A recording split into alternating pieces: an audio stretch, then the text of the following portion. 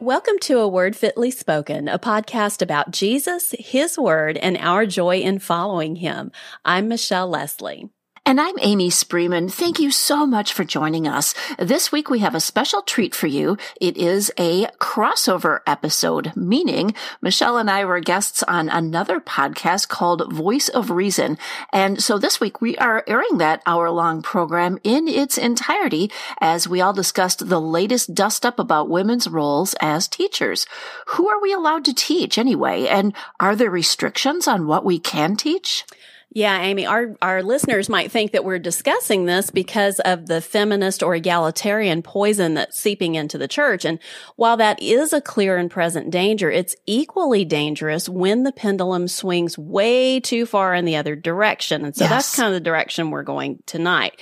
So on one side of the road, we've got this ditch of women teaching and having authority over men in the church. They deliver the sermons on Sunday mornings. They're becoming ordained pastors or pastrixes, as we like to call them sometimes, and they're in leadership positions over men.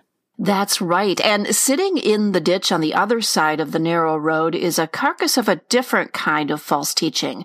Or at the very least, it's a misunderstanding of Scripture that has been twisted beyond what the text actually says.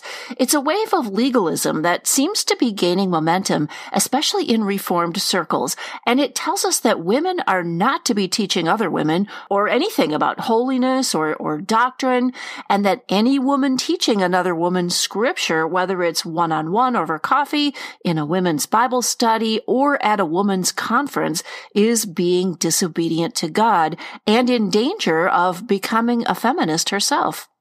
That's right. So let's get right to the podcast.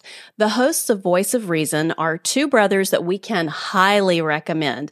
Their names are Chris Honholz and Richard Story, and the link to their podcast is in our show notes. So go ahead and subscribe if you like what you hear. Take a listen.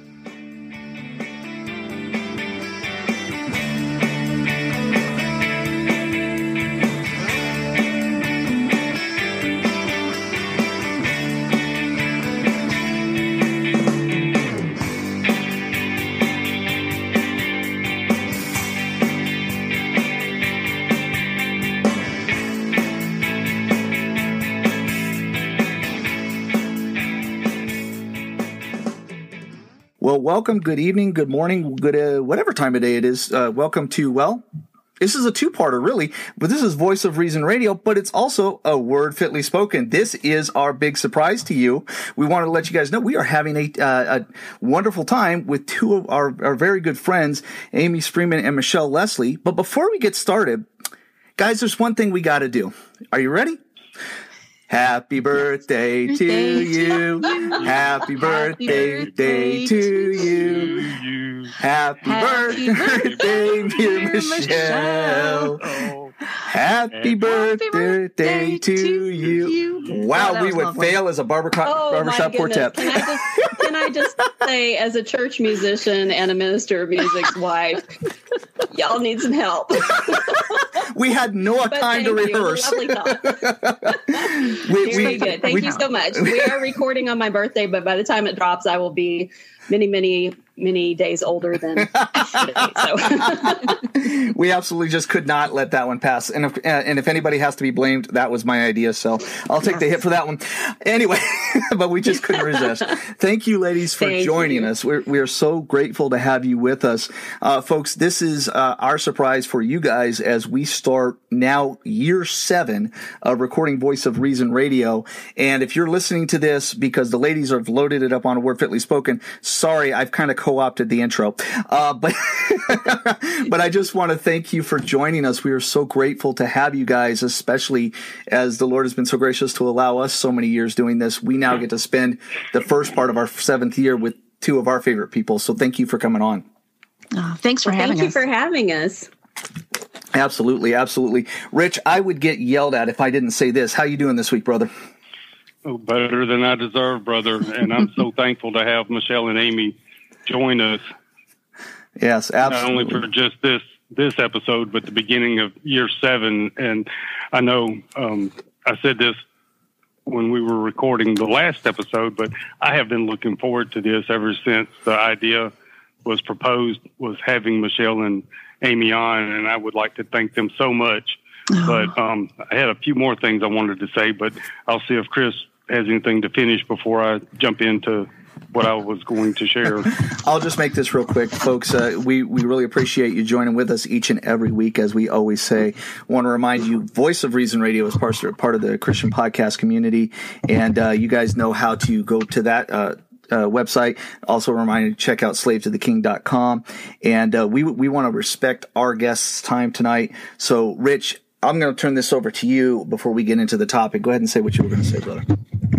Well, it still pertains a bit to Michelle's birthday. But, Michelle, I just want to thank you for using your birthday as a springboard to proclaim the gospel with that link that you shared today. And you did exactly what I try to encourage pastors and ministries and leaders in the church to do, and even those of us on social media that, have a following. But I just wanted to point out that people will follow if some of us are willing to lead by example. And you asked for 53 shares since it was your 53rd birthday. And the last time I glanced between Twitter and Facebook, it had been shared nearly 200 times. And I just wanted to point out that's proof. If we proclaim Christ and his biblical way of salvation, others will as well. And I just want to use this as a prime example that of all those people mentioned and people that are well known on Facebook, good, solid brothers and sisters like all of you, that if we are actively proclaiming the biblical way of salvation, others will share it and others will take that example and go forth, because I know sometimes I'm a little erratic about sharing it online, but I've noticed whenever I do share it, I see people either sharing what I posted or sharing one of their own. So I just wanted to kind of speak to that and use that as an example to everyone else. And I just wanted to say again, Michelle, thank you, because that made my day. That gave me so much encouragement today just by the fact of that post by you and asking others to share it. And that's what encourages me more than anything else, especially being online, is when I see brothers and sisters proclaiming the biblical way of salvation and encouraging others to do that as well. I'm going to be honest. Short. To be honest, Rich, you actually kind of inspired that decision by me to do it that way. To say, please share this gospel presentation 53 times in honor of my 53rd birthday, and we did have a lot of people share it. But I had you in mind when I posted that, because you've been such a great example to me and such a good exhortation to me about how you say share the gospel every day with at least one person, and so that has kind of woven its way into my brain, and so I've got that on my brain more now. So thanks to you. Thank you, sister, and I appreciate that. I just pray that the Lord keeps instilling that example in everyone, and it catches on, because it seems like we go through cycles of every topic under the sun except the one subject that we need to be speaking about the most, and that's evangelism and the actual biblical way of salvation. Because I know all of you are like me, and you come across some very hard gospel presentations, even if you ever find one on some of these websites. But sadly, more times than not, when you actually do find one, it's recite this prayer, and if you've accepted Christ in your heart, send us a message and welcome to the family of God. Right. And sadly, that's the norm among many of the SBC leaders that actually have a gospel presentation. And excuse me, and sadly, many of them don't at all whatsoever. And if they do, it's buried so deep you have to dig and dig and dig to find it. That's true. I wanted to share this short snippet from a writing by A.W. Pink, and the title of his writing was "Salvation from the Pleasure of Sin." And when I finish this, I'd like to turn it back to Chris and then to you ladies and dig into this. But A.W. Pink wrote, "We're not only born into this world with an evil nature, but with hearts that are thoroughly in love with sin. Sin is our native element. We are wedded to our lust, and of ourselves are no more able to alter the bent of our corrupt nature than we could change our skin color or the leopard in spots. But what is impossible with man is possible to God, Luke 18:27. And when he takes us in hand, this is where he begins, by saving us from the pleasure or love of sin. This is the great miracle of grace, for the Almighty stoops down and picks up a loathsome leper from the dunghill and makes him a new creature in Christ, so that the things he once loved, he now hates, and the things he once hated, he now loves. God commences by saving us from ourselves. He does not save us from the penalty until he has delivered us from the love of sin. And in closing, throw yourself on the ground and beg for the mercy of Christ. Plead for the gift of salvation, repentance, faith, belief, and grace. Do it today, because tomorrow is not guaranteed. Amen. Amen. Wow. Amen. Amen. Brother, that's wonderful. And, again, Michelle, thank you for reminding all of us how that is our primary calling. We can do this and we can talk theology, but our primary calling is to go out and make disciples, and we do that by proclaiming, the way of salvation, the gospel message. So, Rich, thank you for doing that. Really appreciate it. So, ladies, when we all started talking about doing this, one of the topics that we were talking about discussing with you is something should be very near and dear to both your hearts, and it's the matter of the roles of women in the church and how you are able to teach and communicate the Word of God to other women in the church, to help them to learn to be diligent servants of the Lord. And yet there are some that would contend that what you two would do with your podcast and with going to teaching women's Bible studies or at a conference, they even take a hyper view of that and say you guys are pushing the matter too far. So wanted to talk about that tonight, because I didn't realize there are some people that are starting to take a very hyper, well, Rich, I think you referred to it in pre-show as kind of a hyper reformed view. It's as if they've taken certain aspects of what we, when we're talking about biblical patriarchy, or another term that is used, complementarianism, and they laser focus it and try to make it even more restrictive than I believe what Scripture calls for. And it's even resulted in some online conversations that I've watched both Michelle and Amy get into. So I wanted to kind of address that tonight from two aspects, because I didn't realize that there are some people. We all know the egalitarian side is way off in a major ditch, but I had not seen this hyper patriarchal view up until recently. And so obviously, and I think you guys have probably interacted that obviously more than I have.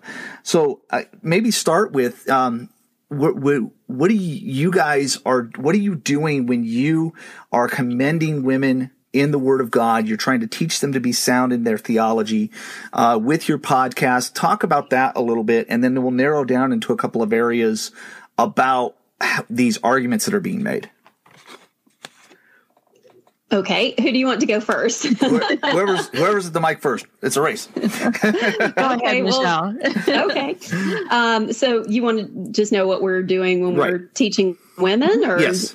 Okay. Well, we are just, we try to do what Titus 2:3-5 tells us to do. And that says that older women likewise are to be reverent in behavior, not slanderers or slaves to much wine. They're to teach what is good, and so train the young women to love their husbands and children, to be self-controlled, pure, working at home, kind, and submissive to their own husbands, that the word of God may not be reviled. Yeah. So we try to abide by that, and we try to teach what is good. We try to give a word fitly spoken to our listeners that are tuning in to hear a doctrinally sound biblical perspective, whether it's on a passage of Scripture, or it's a current event that's going on in evangelicalism, or it's some kind of biblical topic. It's really one of the things that we hear over and over again from our listeners and from our readers too, since we each write, is that it's so hard to find Christian women who have a following or who are putting out good biblical content that are doctrinally sound and don't just put out fluff and false doctrine. So that is what we strive to do when we're teaching women. And, Amy, maybe you have something to add to that. Well, I love that. And I think that the whole purpose of what we both do together and individually as women of God, we want to bring the greatest glory, honor, and praise to our Lord, our God Almighty. And we can do that by bringing each other as women to the feet of Jesus to learn from him through his word. And our whole purpose of doing a word fitly spoken together is to encourage and equip sisters to be true disciples of Jesus Christ. And what does that mean? And how do we view scripture? And, how do we learn? How do we grow deeper in our relationship with our Lord and Savior? How do we desire holiness? Because that's not something, Rich, that you mentioned earlier. That's not something that our flesh wants. How do we learn to pursue his righteousness? And so, kind of overarching is that we hope we can reach out to those who do not know Jesus with the hope of the full gospel message, that their hearts may be softened and receptive to his grace. And if God could use us for his providence in that way, amen. That's what we're here for. So, we just want to make sure that the Lord is glorified, and we pray for that before each program that we do. That's awesome. And I will say, having listened to the podcast, Michelle, I've been able to be present. I stand off to the side and not in the room, so I don't get yelled at for being when the women are being taught. But I've had the opportunity to spend time with you, especially, and I love the heart that you guys have for this. I agree with you. It is one of those very unfortunate things that women have a role in the church, and sadly egalitarian and progressivist and leftist mindsets often try to minimize that. They try to say, unless you're at the very top doing the pastor's work, you're somehow being minimized. You're not really contributing. But the work that I see women like yourselves do is so very, very important and so very appreciated by so many people, because you are seeking to equip women biblically. And the sad truth is that so many, as Michelle, to your point, so many women's ministries are not seeking to truly equip women to walk in the word, to be dedicated to serving Christ, putting Christ first rather than themselves. And sadly, there's a lot of men's ministries that are just as bad, if not even worse in that regard. But the truth of the matter is that what you guys are trying to do, and what we appreciate, is that you are trying to get away from the fluff. You're getting down to the meat of the word, and you're encouraging more and more women to do exactly that, to not be self-centered, not to be me-centered, but rather Christ-centered. And so I've heard the things that you guys have taught, seen what you have written. We've encouraged people to listen to your podcast from this show. So I know that's what your heart is. And so I greatly, greatly appreciate that. And I know Rich feels the same way. So, Michelle, to your point as you were explaining what you guys try to do, you brought up an important passage, Titus 2, verses 3-5. One of the reasons that prompted myself and Rich to kind of reach out to you guys to do this was some of the online discussions that I mentioned earlier centered around this. There was a discussion that, Michelle, you and I became part of, and I'm going to leave the person out of it because he's not the part of the discussion that's important, but what was brought up is, and it had to do with what women, older women can be teaching younger women in the church.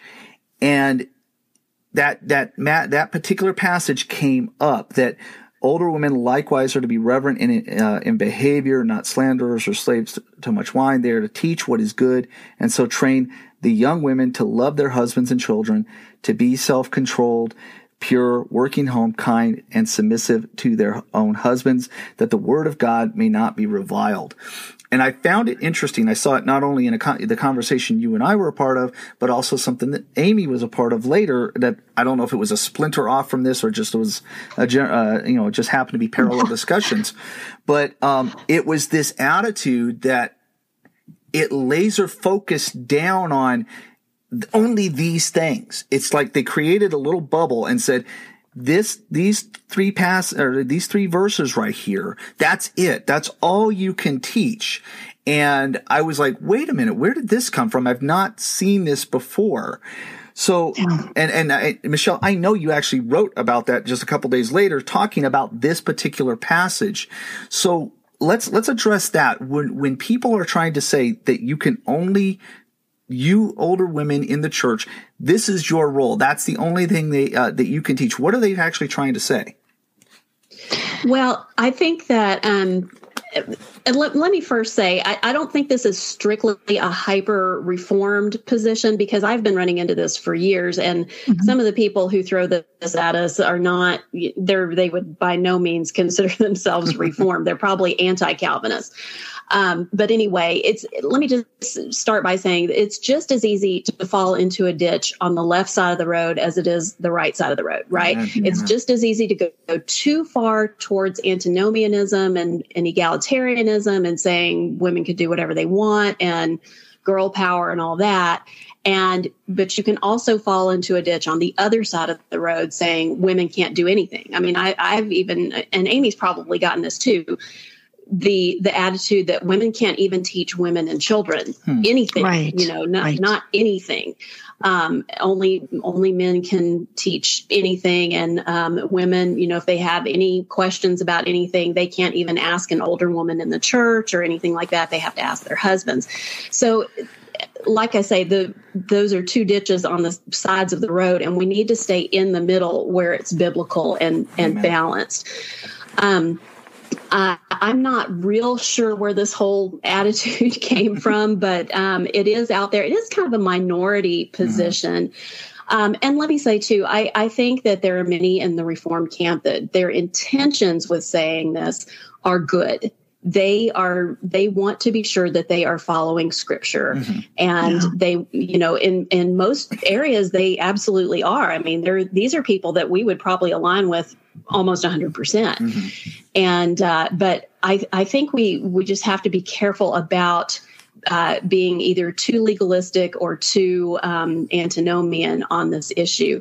And then remind me of the question again, because my mind is wandering 1,000 different directions. I have so many things I want to say. More specifically to the point. Yeah, go ahead, Rich.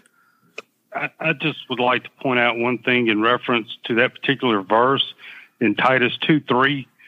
Depending on which Bible version you're reading, if you go back and look at the original King James Bible, that's rendered the aged woman likewise, that they be in behavior as becometh holiness, meaning that they are teaching, the ladies are teaching the younger ladies about holiness. And I know I'm going to butcher this word, but in the original Greek, that word behavior is referred to as katastema, and it's only found here in the New Testament in this manner, and it signifies an inner being, a sacred duty that is supposed to be the entire character of both the older and the younger women. And if you're not teaching holiness to the younger women, if you're only teaching them how to mind their household, you're not teaching the entirety of the Word of God. So in that context, you ladies are doing the biblical principle by teaching other ladies the entirety of the Bible and what verses and what the rest of the Bible teaches.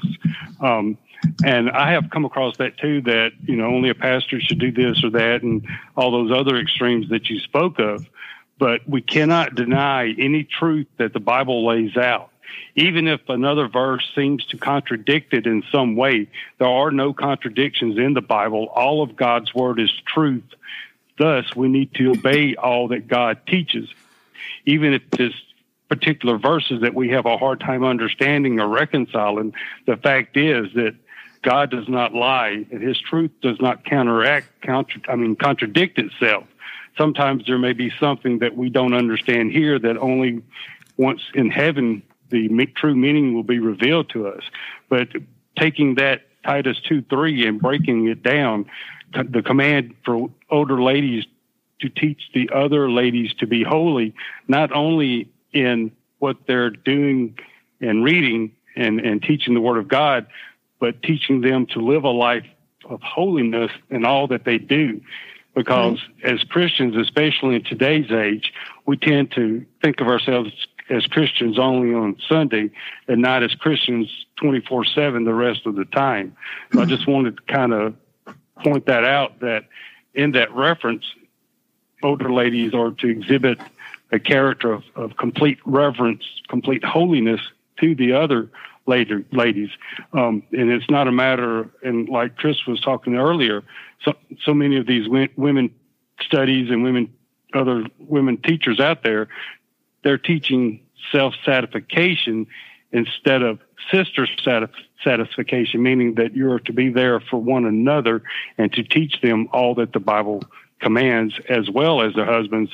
And also, real quick, part of the reference in this, if you go back to Timothy, was also kind of a add-on to dealing with these widows, because a widow, of course, would not have a husband. Right. So these ladies would need someone to guide and teach them and basically take them by the hand and be an example for them. And I know we don't have time to go into the whole cultural aspect of what was going on in that area during the time that this was commanded, but it was countercultural at the time, even for women to be teachers or lead other women. And I know that's in a whole nother ditch, but I just kind of wanted to make that point, and that, and then Chris, you may lead to it later, but you asked me to remind you, and I'm sure I'm going to forget about the fact that even in these verses about, whichever side you're talking about taking a verse out of context. Yeah. Right. And that's so true. Rich, because what it gets translated as a lot of times with some of these that I guess we're maybe calling hyper reformed or hyper complementarian or whatever. I don't know if there's a really good name for it that doesn't sound pejorative, but what it comes out as is women can only teach other women cooking and cleaning and sewing and potty training and how to, get their kids on a good sleep schedule and stuff like that. And those things are not bad. And we should be helping younger women to learn those skills, but that's not what the text says. Right. The text says that we are to teach what is good, and we are to teach them to love their husbands and their children, and to submit to their husbands, to be kind, to be self-controlled, to be pure. These are things of a theological nature. I don't know if maybe, Amy, you want to speak to that a little bit. Yeah, one of the things that was going around on social media was a quote, kind of one of those memes that you make up with just the quote from somebody. And it was a pastor by the name of Robert Dabney. He was a late 19th century Presbyterian minister. And the quote was this. It says, "The only teaching function ever hinted for the woman is Titus 2:4, that the older women should teach these private domestic virtues to their younger sisters. Does not the apostle here assign the home as the proper sphere of the Christian woman? And that is her kingdom, and not the secular workplace or the church." Again, that was from Robert Dabney. And so that was going around, and I think that spurred off a whole discussion about, kind of the other side of the pendulum as it swings back away from feminism. And we're sure seeing feminism just seep into the church, especially in Reformed circle these days. We're seeing, friends that we used to know who are just kind of going off into egalitarianism land.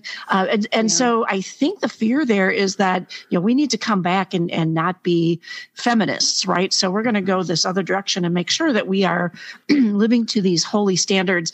And so this spurred kind of that whole backlash of, we, women need to be teaching in the home, not in the church, not even to each other. And we need to be teaching how to keep the home, how to please our husbands, that kind of thing.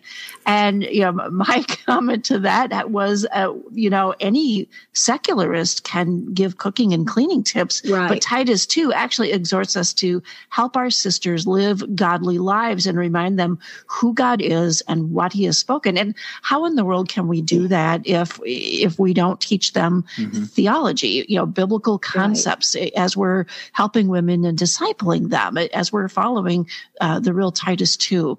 And so, and it doesn't matter where we're teaching. I think one of the comments was, women should not be anywhere near a pulpit. Well, I get what that saying is women should not be teaching men, right, in the church.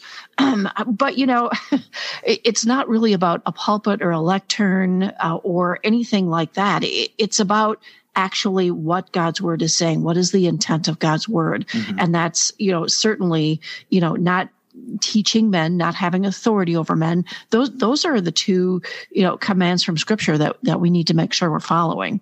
Absolutely. That is so true. And if I could just go back to the Titus 2 passage again, too, to sort of reinforce that point. And folks may want to get their Bibles out and take a look at this while I'm talking about it. But it's Titus 2, 3 through 5, if you had forgotten the reference. But what does it say? It says, they're not to be, they're to be reverent behavior, not slanderers, slaves to much wine. So they're to set a good, godly example. But then it says they are to teach. Now, that's a specific word that means, it's either one-on-one discipleship, which is fine, or, it can mean didactic teaching as well. And what does it say? They are to teach what is good. Yes. And so train the young women to yada, yada, yada. Okay. So it's not saying only these things in verses 4 and 5 are good. It's that they are to teach what is good, and so that they may train the young women to love their husbands and children, to be self-controlled, working at home and pure and kind and submissive to their own husbands. And to the point of what Amy was saying is that you do have to, you have to teach what is good, God's good and holy word, to teach them how to do these things. For example, loving their husbands is one of the things in verse 4. Well, if you've been around on social media for any length of time, you know that most evangelicals do not know what the word love means in a biblical sense. They're taking their cues from the world about what love means. Love means, accepting that someone is homosexual and telling them that they're just great for being homosexual. Well, that is not love according to Scripture.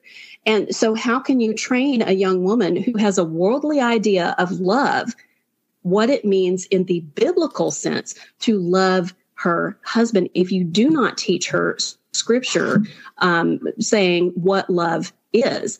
So you cannot do that. And so we've got to teach what the Bible says. If we don't teach what the Bible says about, for example, love, then all we're doing is teaching that young woman our personal opinion. And we're putting ourselves as her authority instead of putting Scripture as her authority. We're putting personal opinions and experiences as the authority and not Scripture as the authority. So we have got to bring Scripture into these things. And, as far as teach what is good, that's a really broad, broad idea there. So what is good? If you think about that, let's really study into this verse. What is good? Well, what does Scripture say is good? Scripture says God is good. So God himself is good, and goodness is his nature and character. So we teach what is good. We're teaching the nature and character of God. God is good. There's a great verse in Psalm 119:68 says of God, you are good and you do good. So when we're teaching what is good, we're teaching that God does good. We're teaching about all of his good acts. And then, what else is good? The gospel is good. The gospel, it's right there in the word gospel.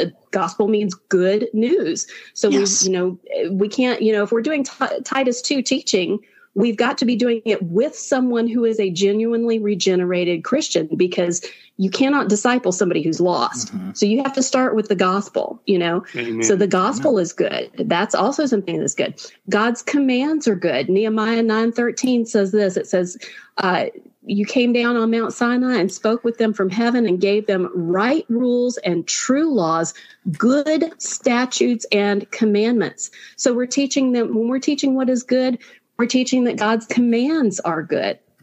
So, God's instructions, the things that he tells us to do and not to do, those things are good. So if we're teaching what is good in order to teach these women these other things in verses 4 and 5, what are we teaching them? We're teaching them the nature and character of God, that God is good.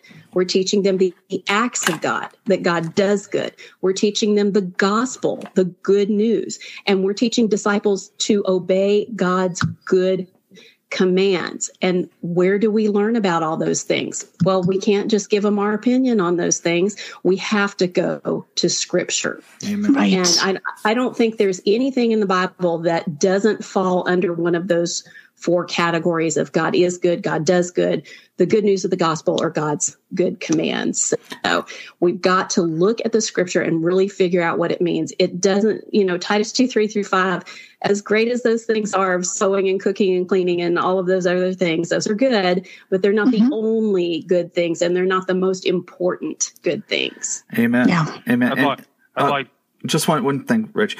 Just to something you had said when we were talking in pre-show, Michelle, you had brought something up I thought was very important, that the context of this passage comes under verse 1, which is Titus being told as for him to teach what accords with sound doctrine. And then from there, he is to teach the older men and the older women to instruct the younger men and the younger women in accordance with that sound doctrine. So when it comes to the issue of older women, you be reverent in behavior. You teach them what is good. You train them to love their husbands. You to be self-controlled and to be pure working at home. All of that is to be in alignment with sound doctrine, which was Titus's chief, instruction to give, and then so make sure that the older women and the older men are teaching in accordance with the sound doctrine, training up these younger men and younger women. So the idea that, it's only cooking, cleaning, and maintaining the home doesn't square contextually with what Titus is being told to train these people up to do. Furthermore, the thing that I find very interesting is that if a person is saying that the only role that the only things that older women can teach is essentially kind of the homekeeping and taking care of the family, then do we then extend that to what the older men are to do in verse 6 when they're teaching the younger men? Likewise, urge the younger men to be self-controlled, show yourself in all respects to be a model of good works, and in your teaching show integrity. If he is expecting the younger women to be narrowly confined as far as what they can teach the younger women, then why are we not saying this for the older men? I think I believe you're absolutely correct in that it is a knee-jerk reaction to try and avoid the appearance of any kind of egalitarianism. That if we just confine it to this, we can't possibly mess up. Okay, I get that, but then you're going to have to play that same standard to what he tells the older men to do as far as training up the younger men. And that simply isn't, that now becomes a double standard because we're not doing that with the men in the church. We're not saying only the pastor teaches doctrine, everybody else be quiet. We're saying, older men, you train up these younger men, and there's an expectation that theological exposition is going into that. In the same manner, if we're going to be contextually consistent, we have to then believe that the expectation of the older women is to be teaching in accordance with sound doctrine that has come down from the pastor. So I absolutely agree with you on this, that there it is. I agree with when you were saying that. I think it's that desire to not appear to be or allow for a crack in the door, so to speak, to allow egalitarian teaching and false teaching to slip in.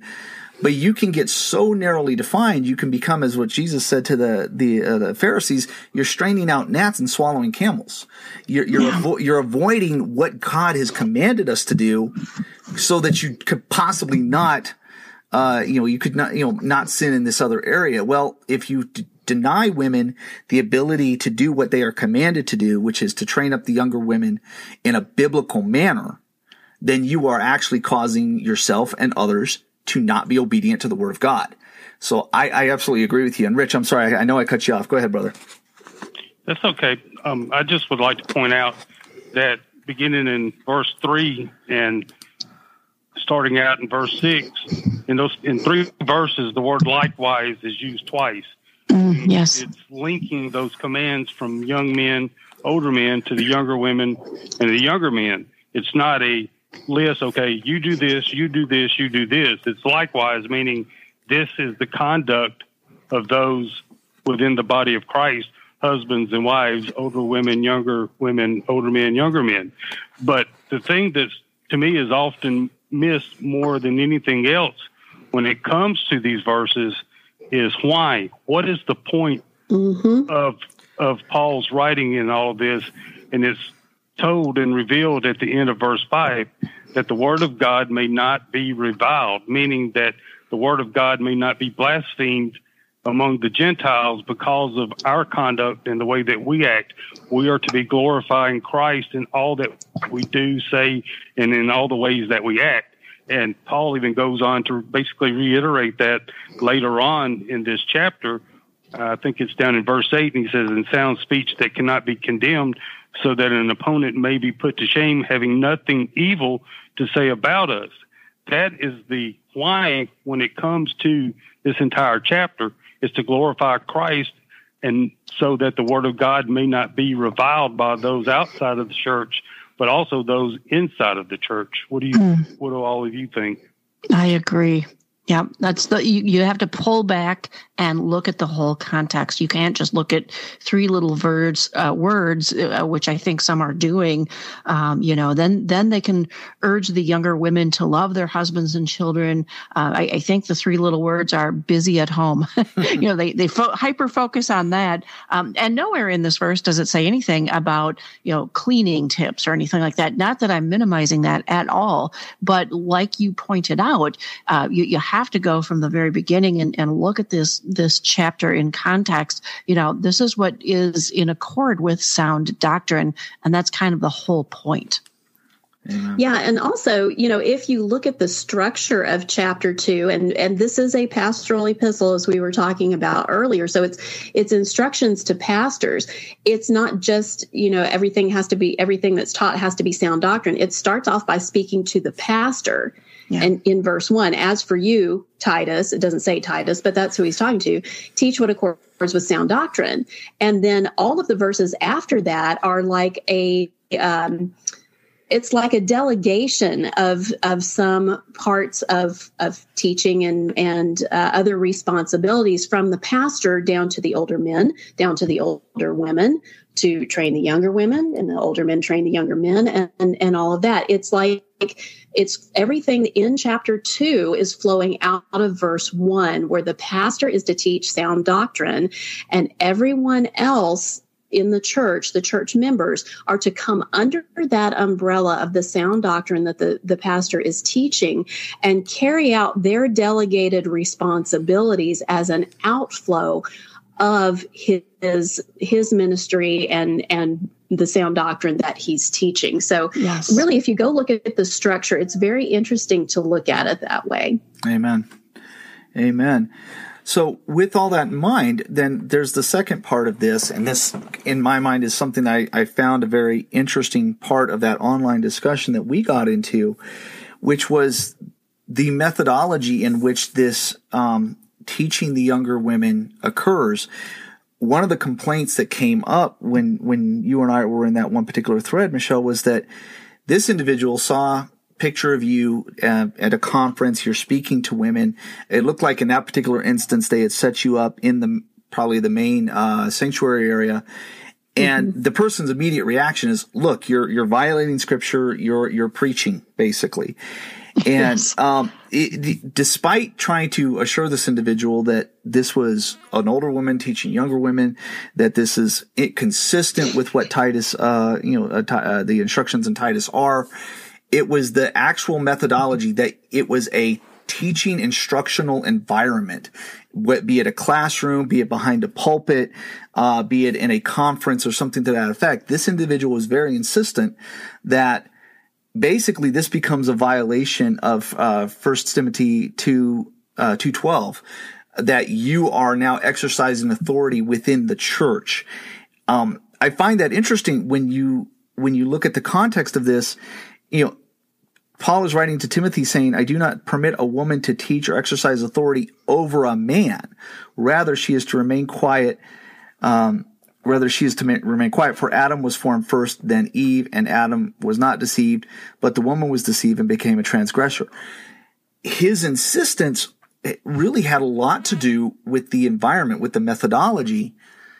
And I wanted to speak to that because Titus doesn't give us any instructions for the manner in which this instruction takes place.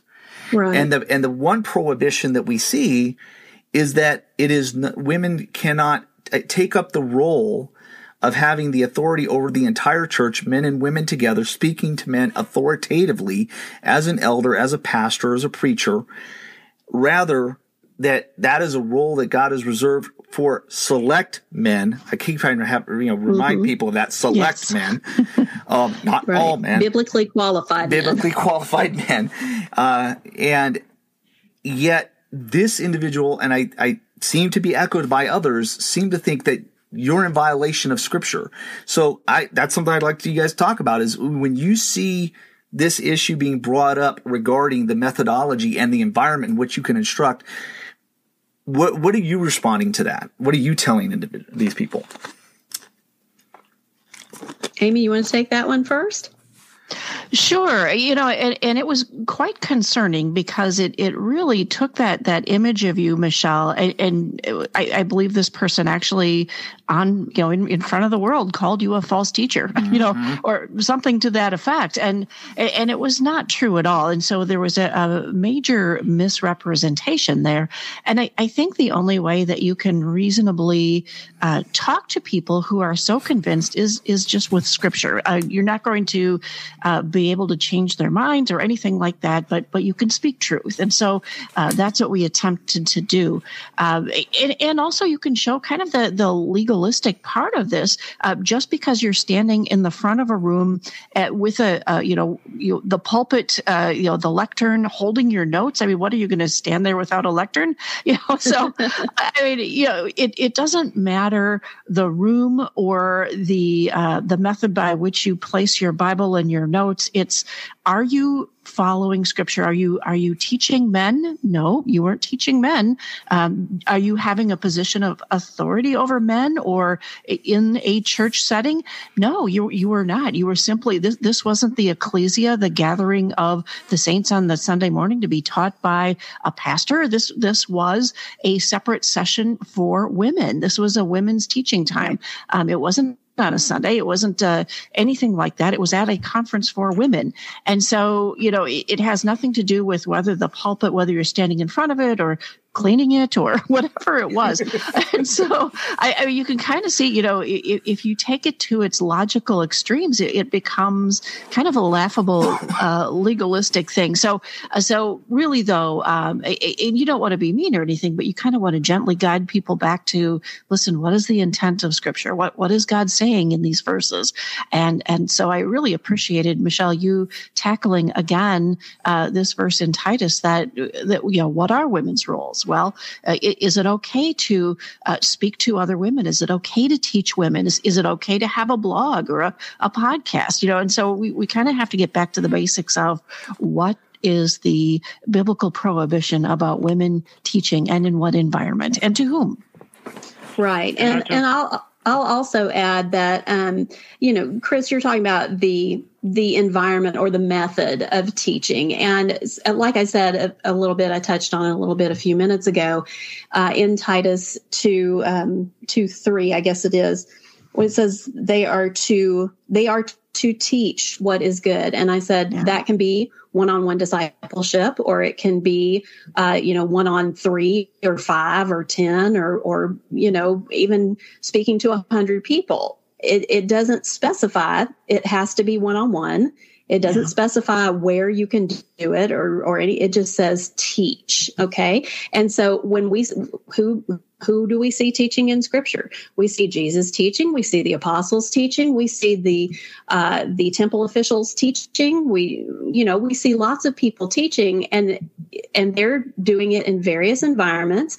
They're doing it in various ways with various sizes of audiences. So there's not it just says teach. There's not really any restriction as far as if you're only teaching women. There's not really any restriction on the size of your audience or where you can do it either. And I'll just say, when I go to speak at a conference, I am very careful to be under that pastor's authority. I do not accept any speaking engagements unless the pastor approves of me and everything has gone through him.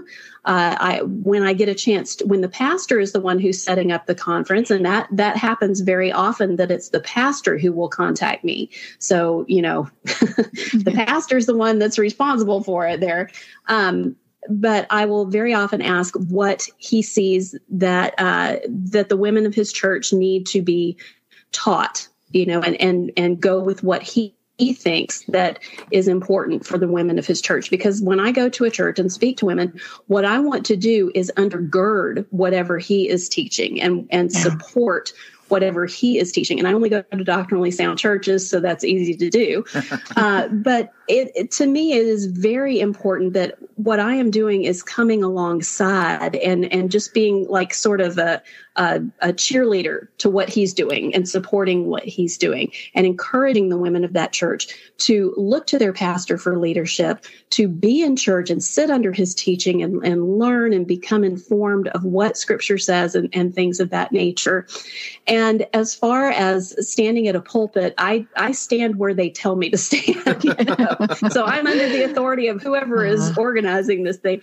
And a lot of these places that I go are very small churches. They don't have meeting rooms that are separate from the sanctuary or whatever. The only place they have that's large enough is their sanctuary. Yeah. And the only place they have for me to stand is behind the pulpit because it's so big they can't move it out of the way and just give me a music stand instead or something like that, But I think sometimes the problem comes in is that we use the word pulpit both literally, to refer to that specific piece of furniture, and then we use it figuratively as well. Like the other day, I said something on Twitter about a pastor should never give his pulpit over to a politician to speak, because the pulpit is the place where the man of God preaches the word of God to the people of God.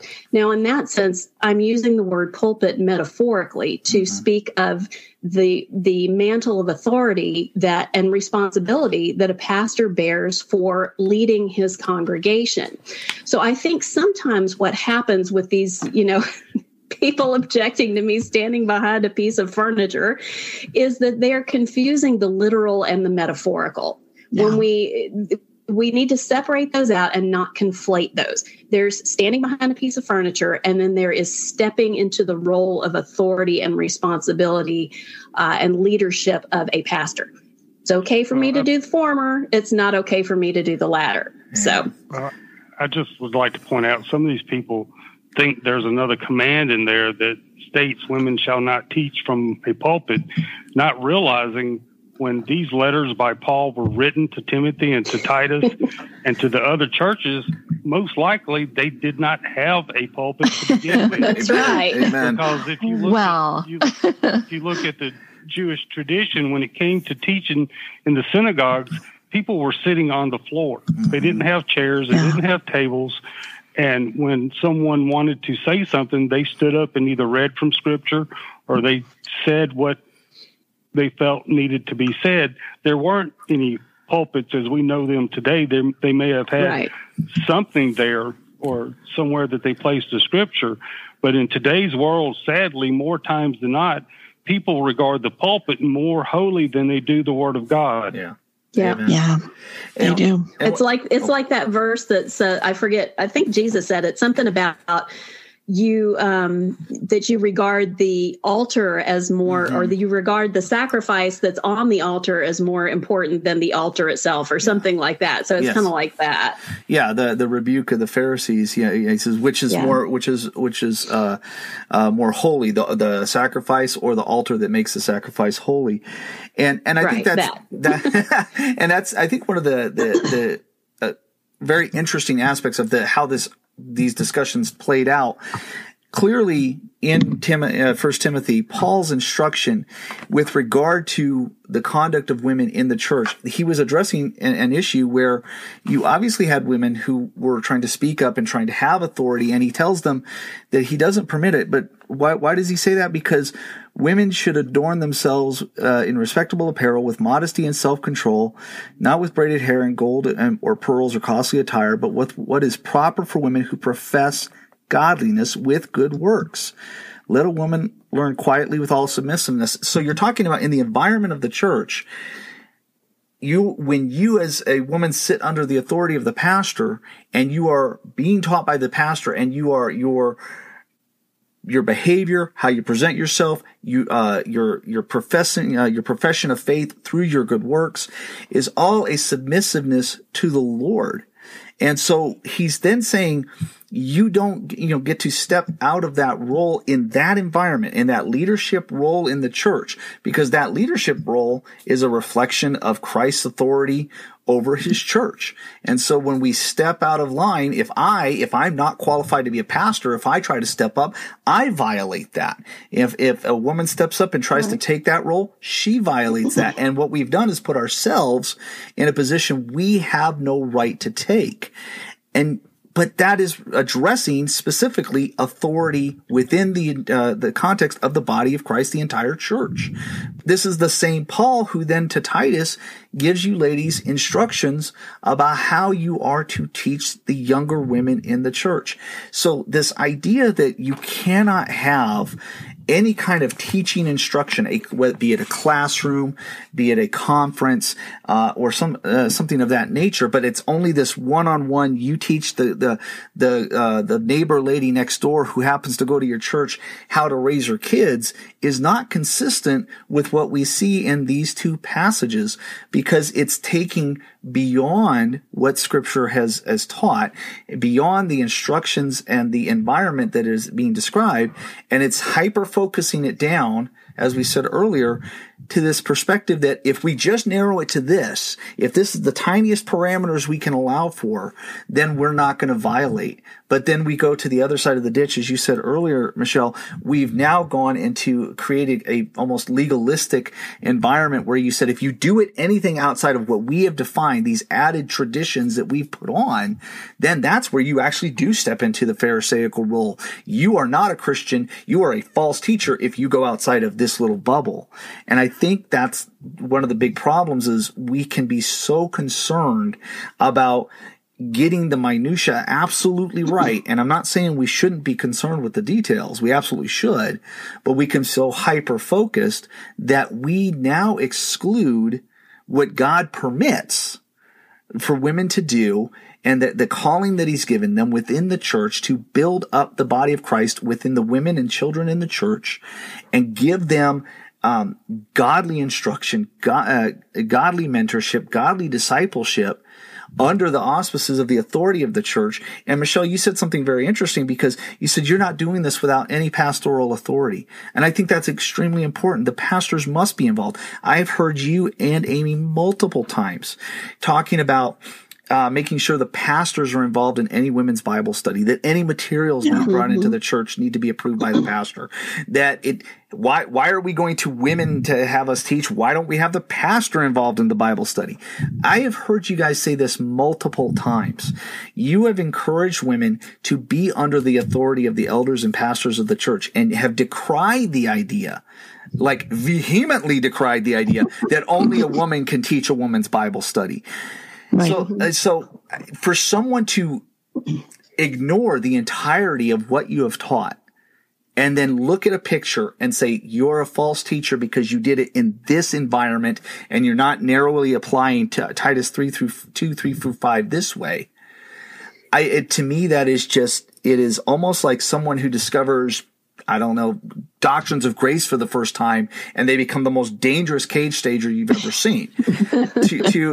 to narrowly apply it that way and deny our sisters in Christ the ability to do what is godly and right and confined to Scripture.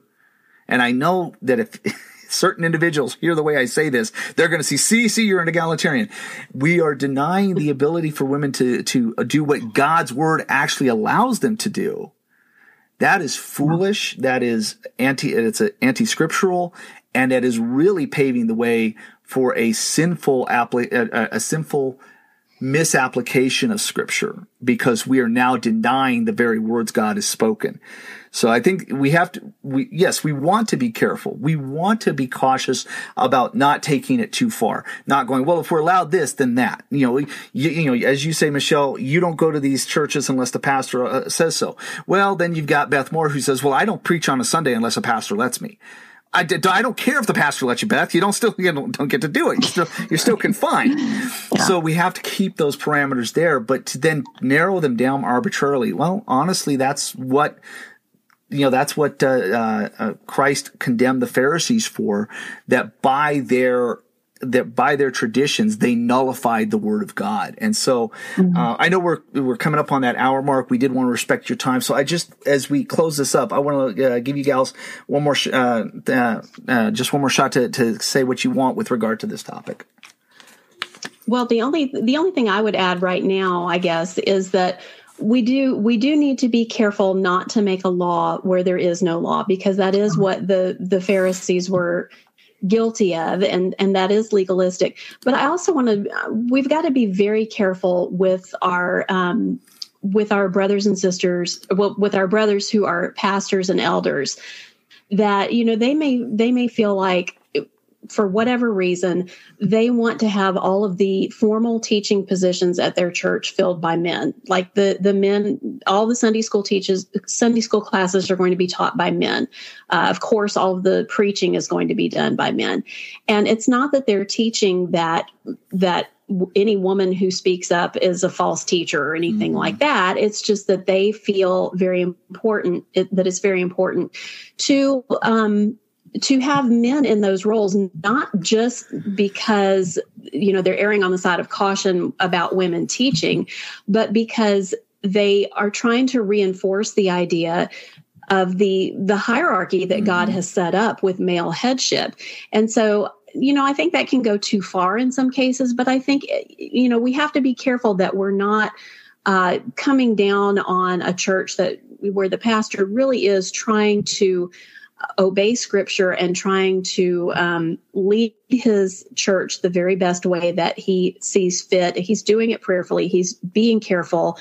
And so I just would say that we all need to extend a little grace to each other and maybe not, like this guy that you were talking about on Twitter, not go off the deep end and call people false teachers, but also recognize that, for doing that, but also recognize that this is a complicated issue, and there are very well-intentioned, godly, doctrinally sound pastors who, they may just decide that for their church right then, the best thing is to have all men in the formal teaching positions. I don't have any problem with that.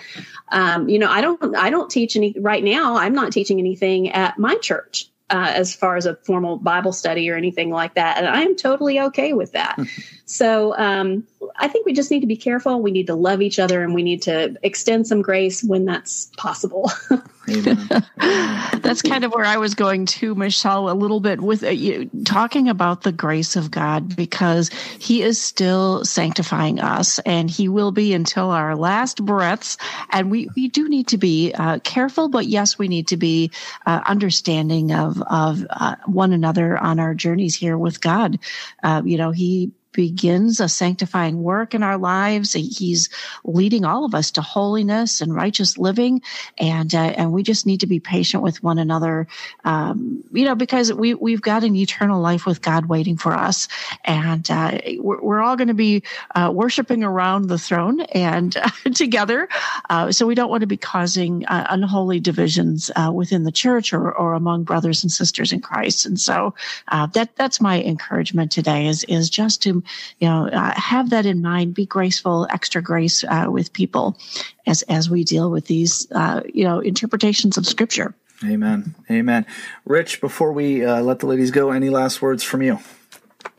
Well, I'd like to point out, and I'm not sure how well Amy's acquainted, but I know listening to Michelle, I'm in an area that is the churches are small churches, and she mentioned that most of the churches she speak at are small churches.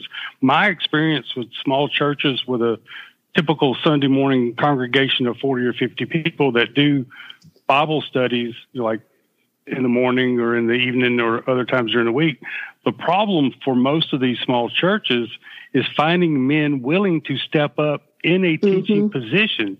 Yeah. And sadly, more times than not, it's the women that are willing to volunteer to take on these responsibilities because, and I know somebody somewhere is going to be screaming at this, but you should never have a woman teaching, college age young men, because right. I know in my area they have like young people studies and whatever different titles they put on it, but you have 18, 19, 20-year-old young men in there with young women being taught by either a woman or a 28, 29-year-old woman for young people studies or college campus studies or whatever, simply because there's not men in that church willing to step up into those positions. And sometimes we need to step back and realize, especially when we're addressing and looking at a small church, that woman teaching these young men may be the only person that church had willing to step up and do that. And that's a condemnation against the men in that church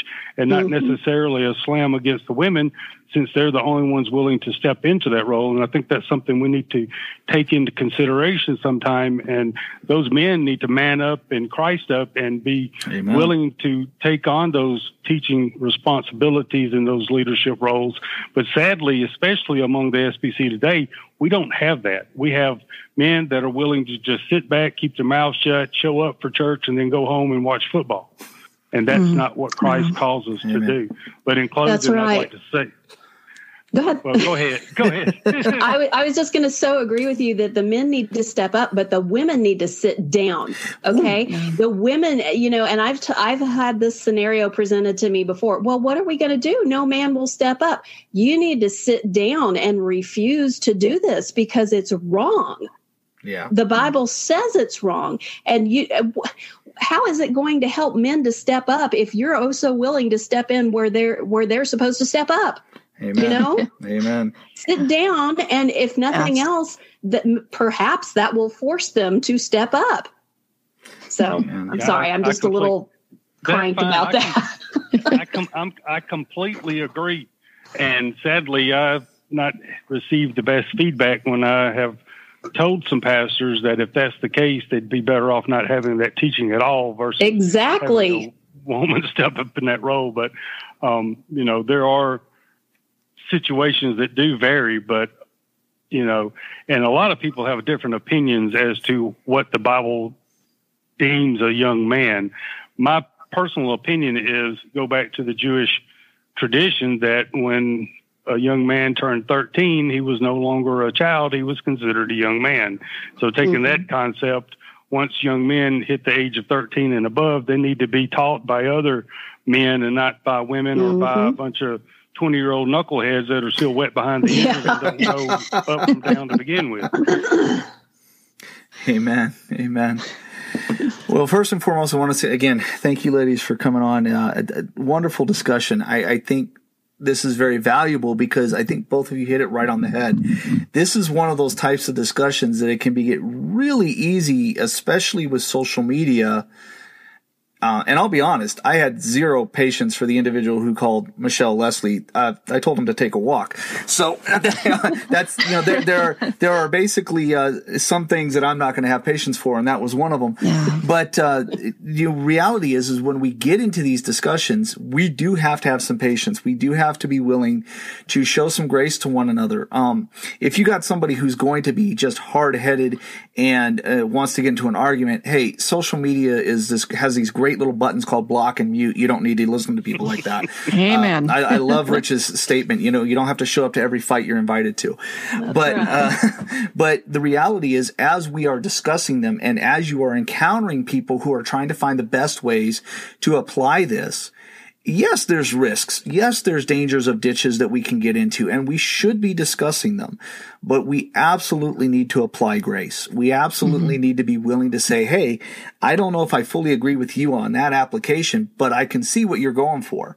And so here's my 2 cents, and then leave it at that. We don't have to win every single theological fight. We can get into these discussions and wrangle them through, and then let the Lord do what he's going to do in a person's heart and mind. We are not their Holy Spirit. We are not their conscience. We can just show grace and work through those discussions. This is one of the reasons I wanted to have you guys on, because social media doesn't always give us that opportunity. Amy, when you were talking about the cooking and cleaning, and you said any seculars can tell you to do that, unfortunately, the response was immediate, like, hackles raised, and it's an unfortunate side effect of social media. And while I think it's great that Elon Musk is buying Twitter and free speech will be a little bit more available, that is maybe, yeah, if the government doesn't try to get involved. But as somebody else I was watching a video today said, that doesn't necessarily mean the discussions are going to get better, and it doesn't necessarily mean that we're going to have people more willing to listen. So we're going to have to be patient. And using platforms like this where we can talk these issues out, or sitting down with people face to face and wrangling through these issues, is something where we're going to have to be willing to invest time.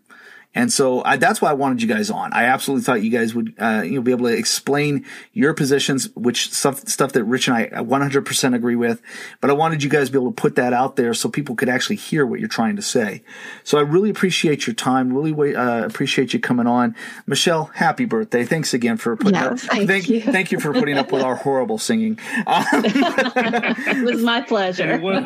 It wasn't even in sync. No, we were way off. Not in tune, not in harmony, not even close to being in sync. Yeah. I think Michelle's ears are probably bleeding. So really. Yeah, most of the listeners. It was a joyful noise. Let's just put it that way. Well, let's just hope nobody was driving let's just hope nobody's driving when that happened, because there might be a few wrecks on the road. Okay. So by the way, folks, please check out Michelle and Amy's podcast, A Word Fitly Spoken. You can go to their website, awordfitlyspoken.life. I will put that in the show notes. On that webpage is both of their individual websites and where they do their blogs and articles. Please check that out. Follow them on social media. Follow their podcast. Share it with others. Ladies, you will be blessed by what you're listening to, and you will bless others if you are in fact wanting to make sure that you're sharing godly material. You'll get it from these two. And by the way, if you're a pastor, I know there's some of you that do listen, which still scares the daylights out of me. I can't believe pastors listen to me.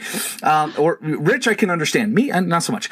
But if you are a pastor and you're looking for someone to come speak to the ladies of your church, Michelle and Amy, you could get a hold of them. I'm telling you, they are available. They will come and they will speak, and they will bless your congregation, the ladies in your church. I should say that more specifically, because congregation means everybody. So the ladies in your church. So just want to share that with you. Ladies, again, thank you so much for this time. It has been such a blessing. So, thank you for having us. We really appreciate it. And y'all are very sweet. Very much so. Thanks, Chris and Rich. We appreciate you guys so much. All right, folks, We promised you we try to keep it in an hour, and I still broke that. It's been an hour and 10, but thank you for being with us. Thank you for spending time with us this week. We look forward to speaking to you guys again next week. By the way, in just a couple days, Rich and I are going to be on Justin Bullington's podcast, the Theo Bros podcast, so we will make sure to share that with you guys as well when that comes out. And we look forward to talking to you guys next time. God bless. Good night. We'll see you then. Well, we hope you enjoyed that crossover episode. The links to Voice of Reason are in our show notes today, so head on over to our website, awordfitlyspoken.life. And if you haven't subscribed to our podcast yet, what are you waiting for? Get all of our episodes delivered to you on demand from wherever you get your audio. And until next time, stay on that narrow path, stay out of the ditches, and walk worthy.